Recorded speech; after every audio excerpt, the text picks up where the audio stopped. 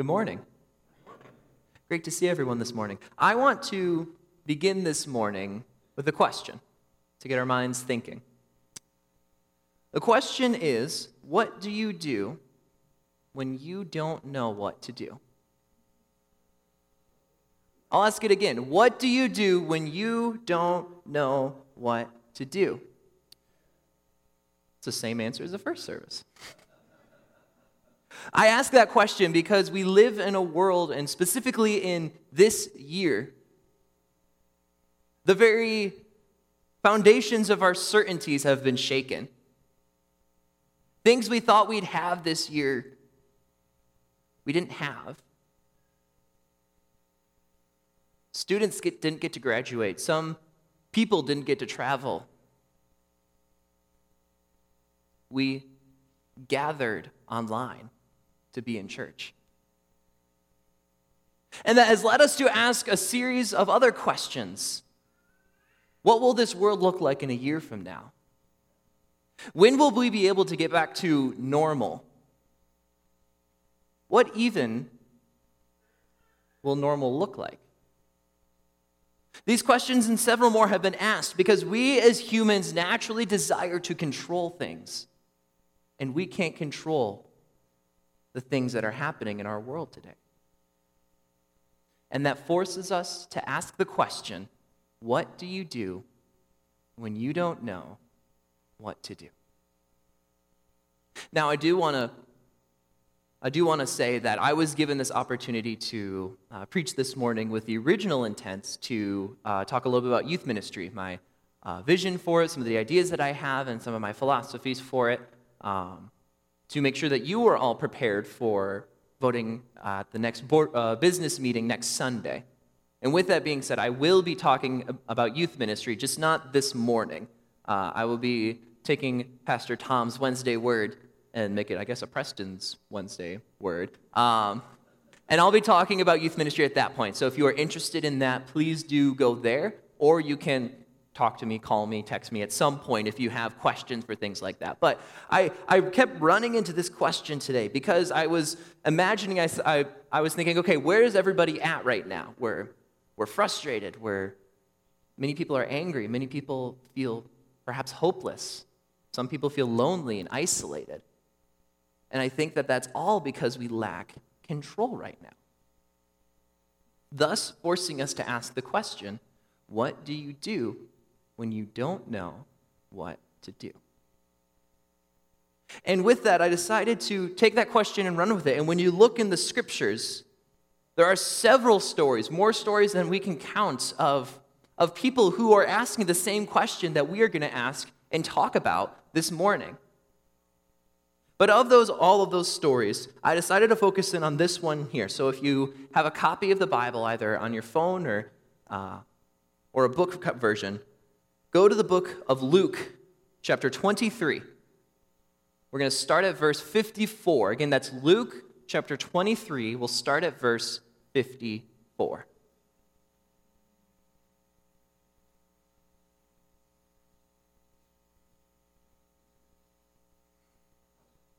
And as you're turning there, allow me to provide some context to this passage, because we're kind of jumping right into the middle of a story. But this is not just any story.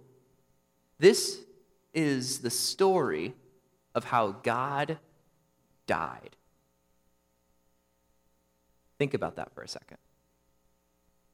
There's a man named Jesus who, as shown in this story, for the past 3 years has been walking around the countryside and talking about a coming kingdom of God.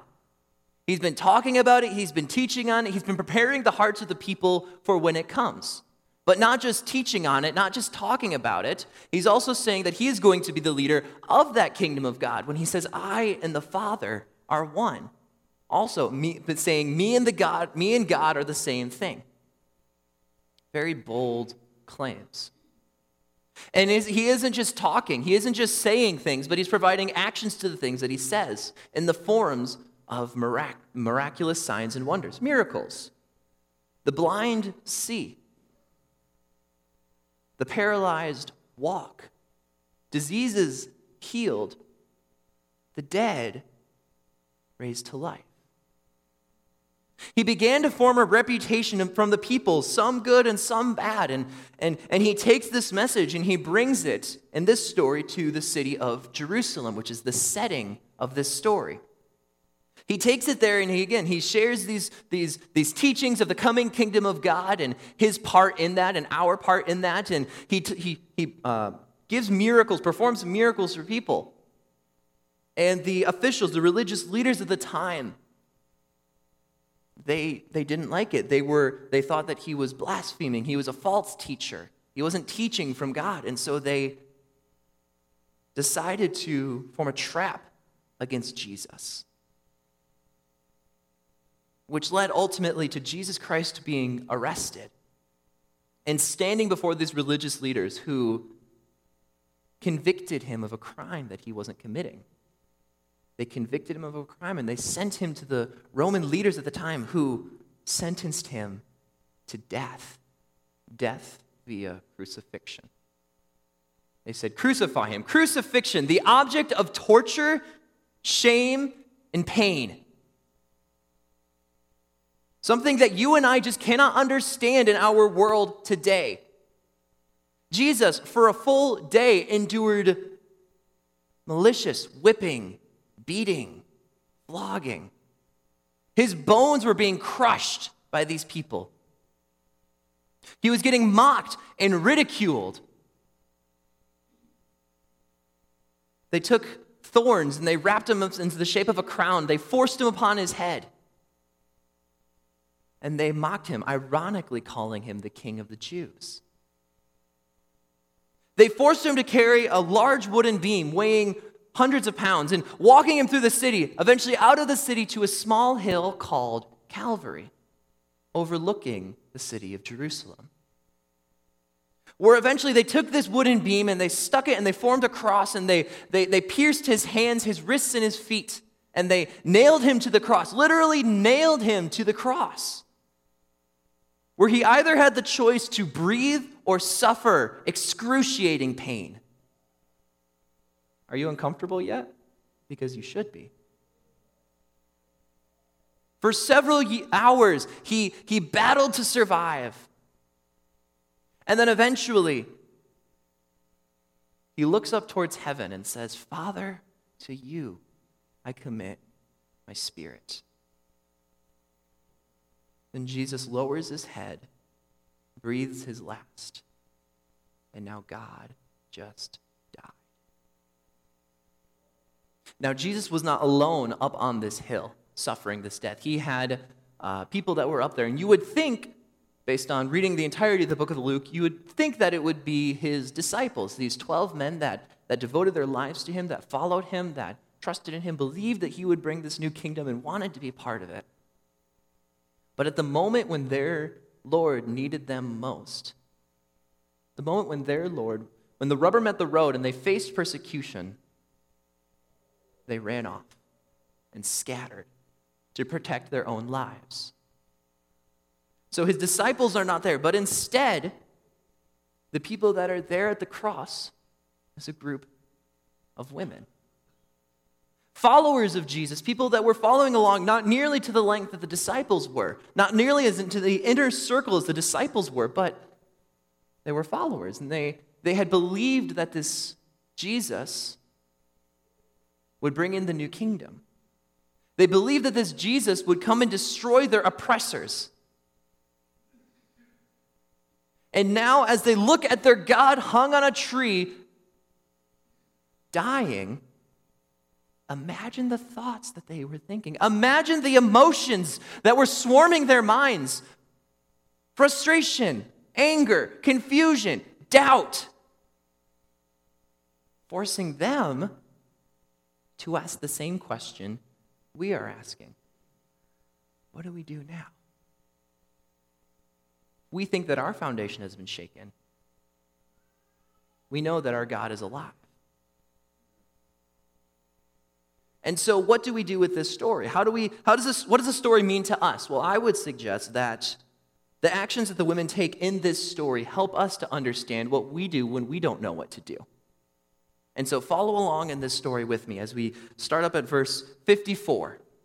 And we'll go through the story, and then after we go through the story, we'll make a couple of application points after that. So please join me in verse 54. It says, "It was the day of preparation, and the Sabbath was beginning. The women who had come with him from Galilee followed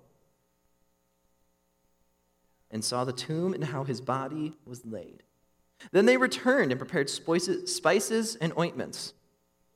On the Sabbath, they rested according to the commandment." Okay, there's a lot happening there, so let's break this down. They're saying it was the day of preparation. What does that mean? So according to the Jewish calendar system, very similar to ours, culturally very similar to ours, is there's 6 days of work and 1 day of rest. But then, it was called this thing called the Sabbath day. The Sabbath day. Sabbath literally means to cease or to stop. And the way that God had commanded the Jewish people to operate is to work 6 days and to rest 1 day. Some of you are familiar with this. But before that 1 day was the day of preparation.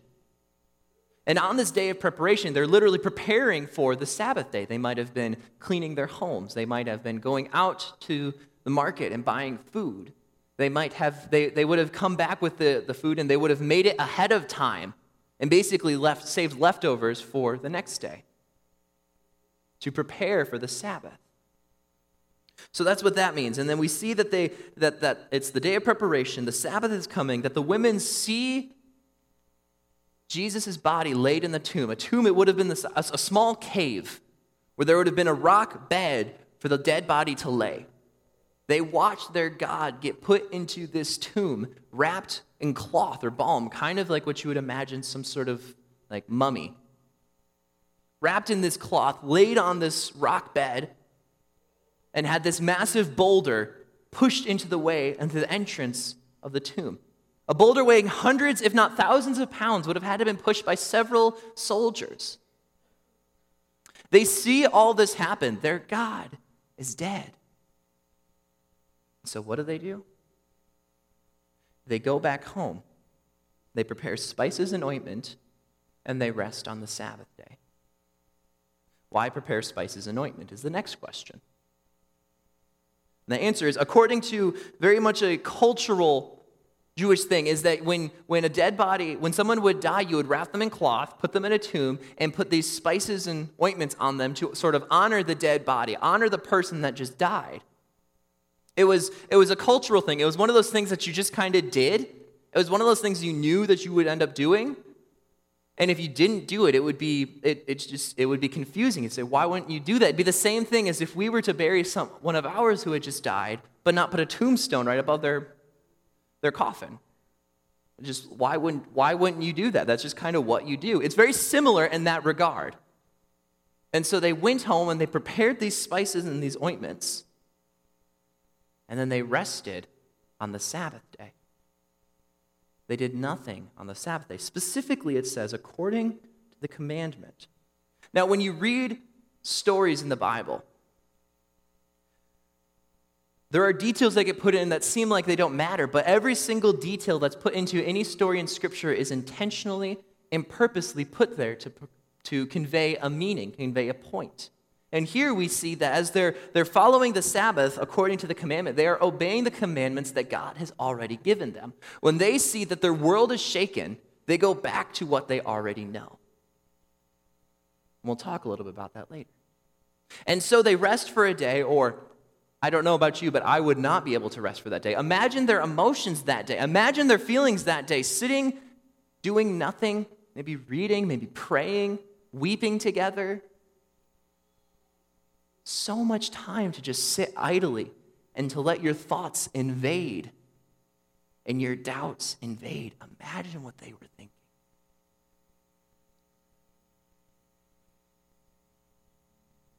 And so, after honoring the Sabbath day, after going back to the basics of what they already knew God had told them to do, we get to the chapter 24, verse 1. Read along with me. But on the first day of the week, at early dawn, they went to the tomb, taking the spices they had prepared.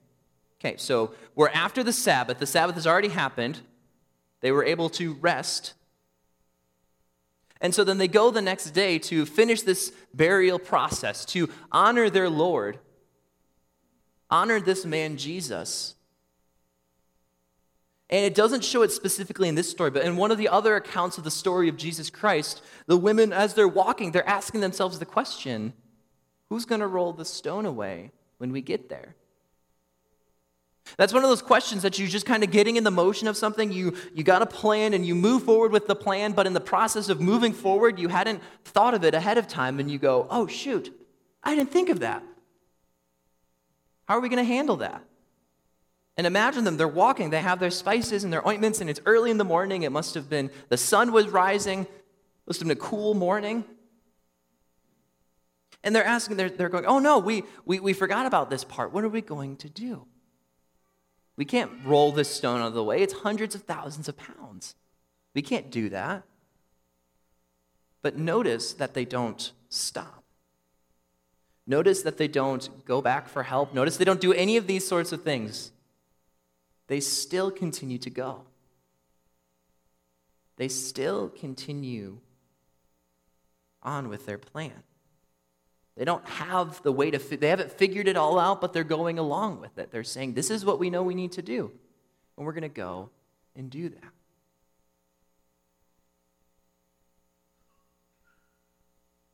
Verse 2. As they're walking, as they're going, it says, and they found the stone rolled away from the tomb. Hold on one second. We just saw him dead 2 days ago. Why is this stone is rolled away? And they go, okay, well maybe, whatever.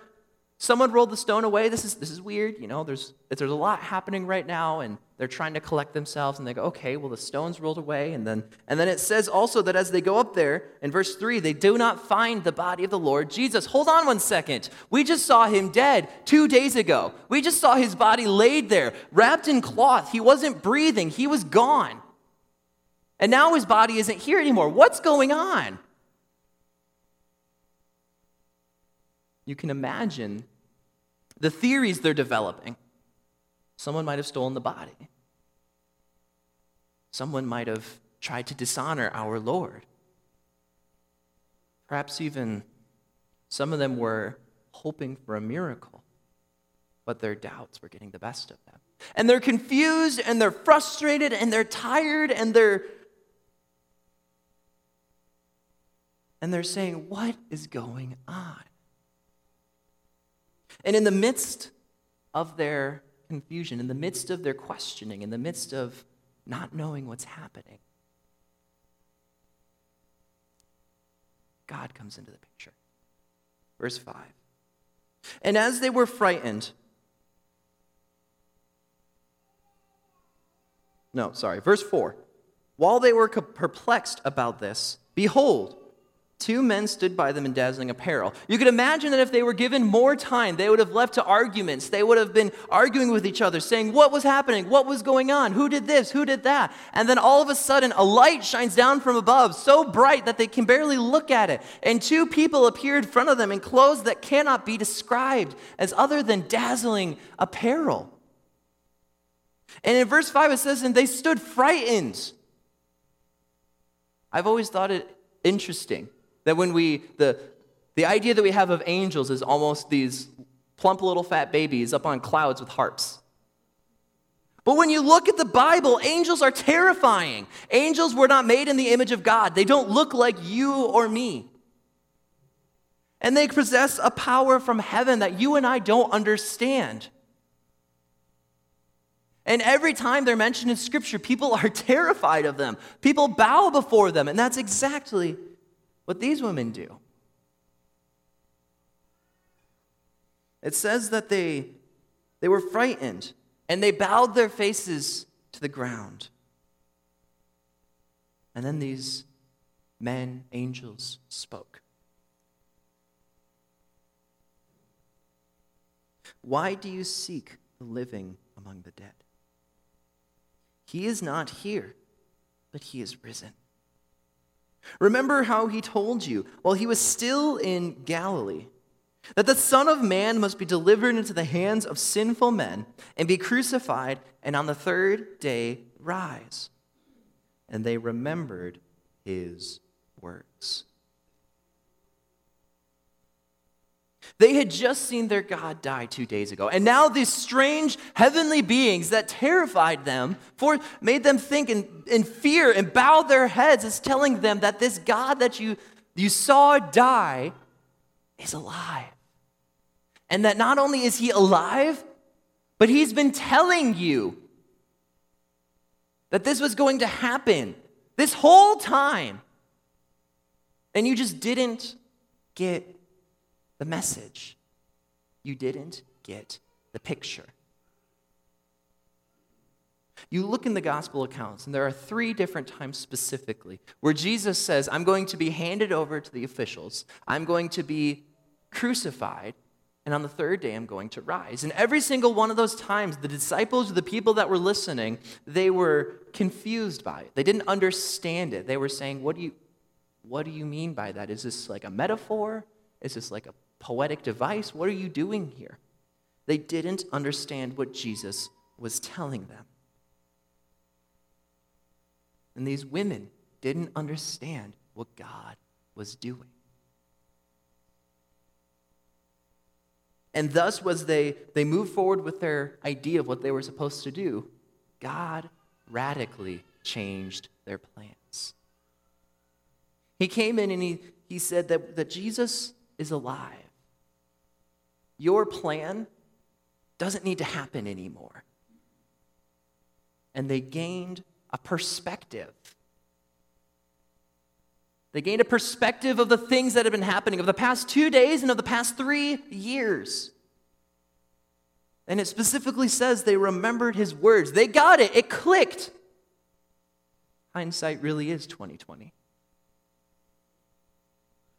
They understood at that point. And at that point, you see that in the rest of the story, as the story ends, they run back to the disciples that they could find, and they say, Jesus is alive. We thought he was dead. We saw his dead body, but we found out that he is alive. But it's interesting that at the end of the story, it says that those that heard these women, didn't believe them. You don't know what you're talking about. We saw him being crucified. That's a one-way ticket. You don't come back from that. And then we do see Peter, one of the disciples, run back to the gravesite, back to the tomb. And we see that he sees the tomb. He sees the empty tomb. And it says that he marveled at it. It doesn't say that he believed. It's interesting. Peter even comes back and sees it with his eyes, but he still doesn't believe it. He still doesn't get it. He still doesn't understand what's happening. But these women were faithful in the little things. They were faithful in the basics of their beliefs in God. And God used that to radically change their minds, radically show them what he was doing all along.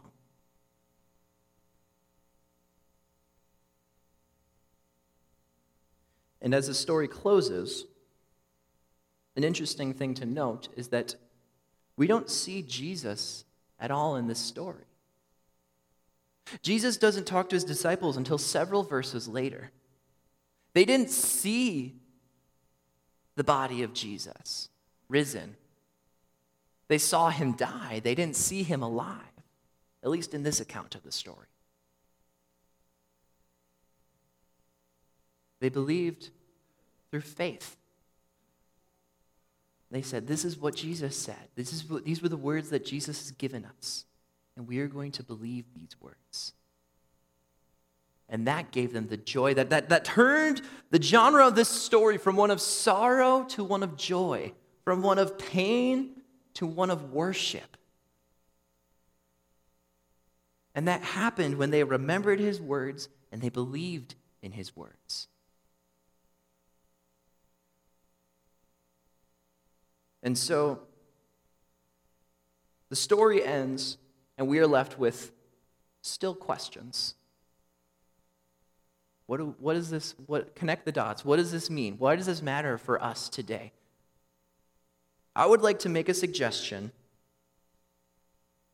that when we don't know what to do, you do what you know and you let God do the rest.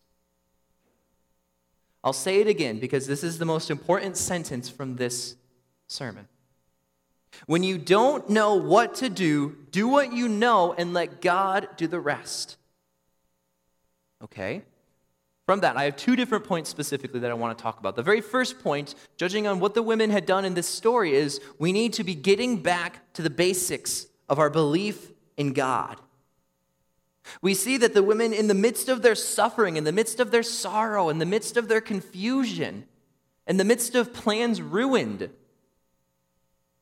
said, we need to take a step back. We know we're going to prepare the spices and ointments. We know this is what you do. And we know we have to honor the Sabbath day. These were clear commands given to these women from the Old Testament. They went back to the basics of their belief in God. And that's what I'm challenging us to be doing here today and here on out. Is that we need to get back to the basics of God with all the questions we're asking. God, what are you doing? God, why did my family member lose their job? God, why did that person have to die? These are all hard questions. We may not always get the answers to these questions. But what we can know is that while we don't know the here and the now, or even the future, we know what God has already told us to do in the past. And we need to get back to the basics of our belief in God. And I would make the suggestion that the back to the basics of our belief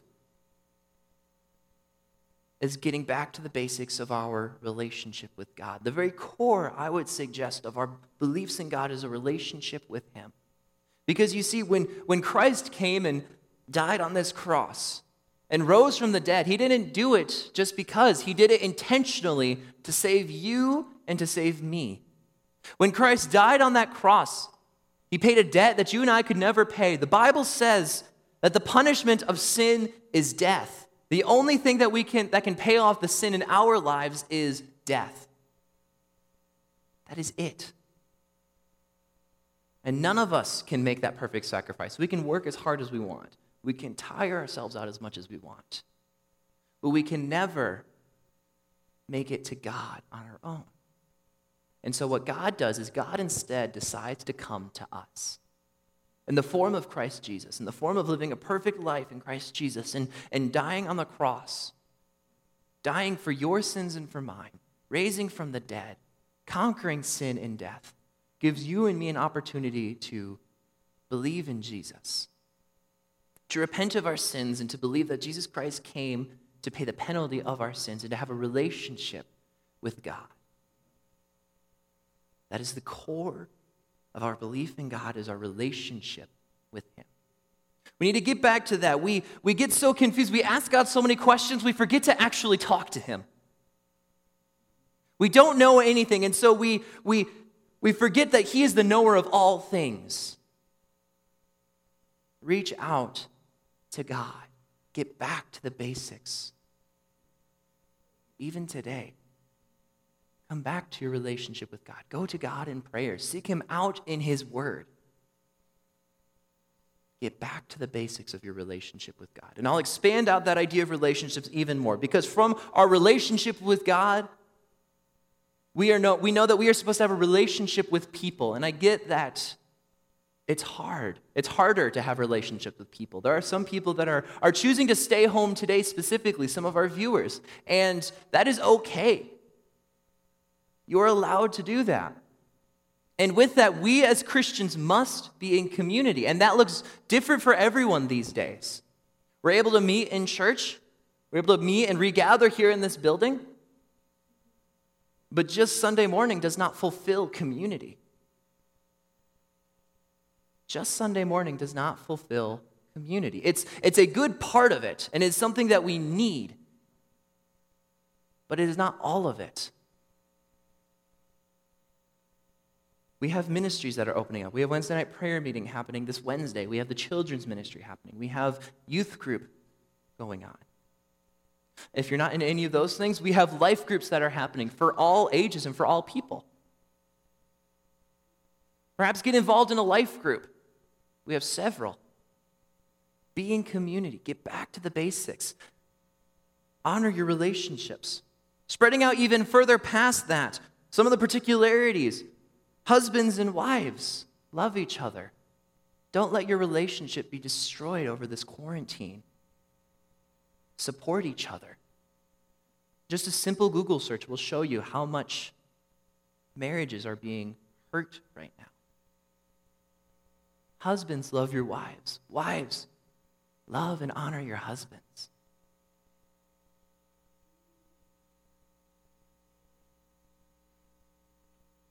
We need to be getting back to the basics of our belief in God.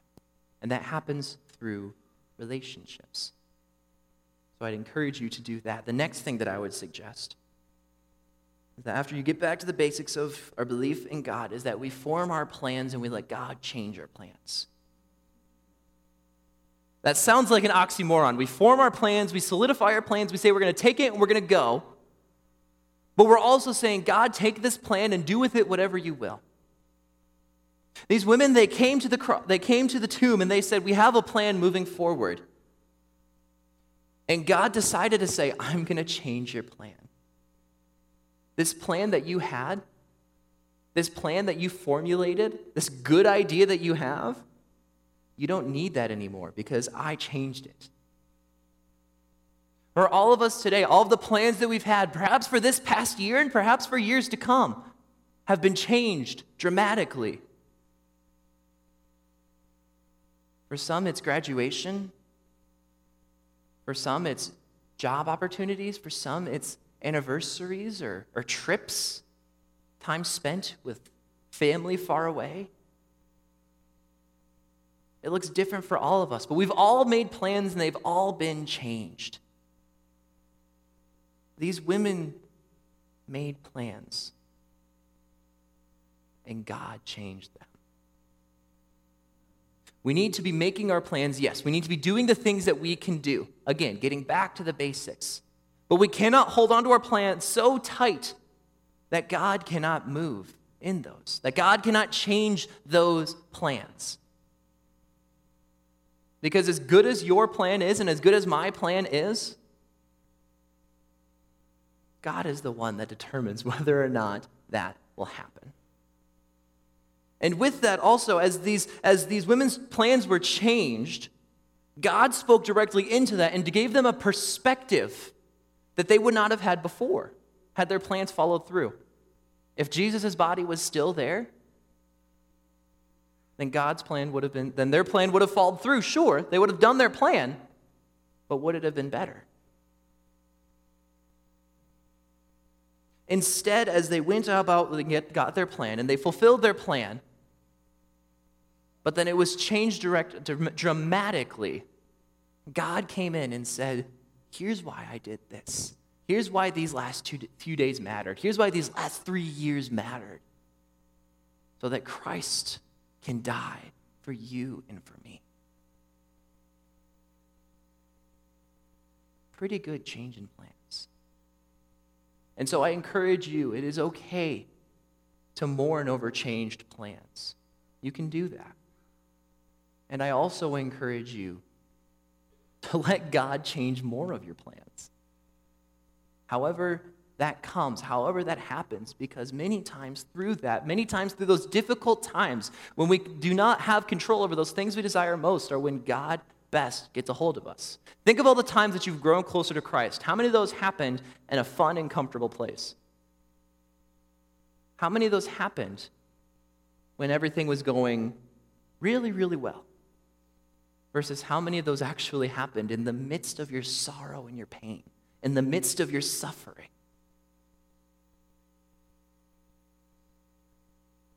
And many times, and sometimes, God does not reveal his whole plan to us immediately or over time.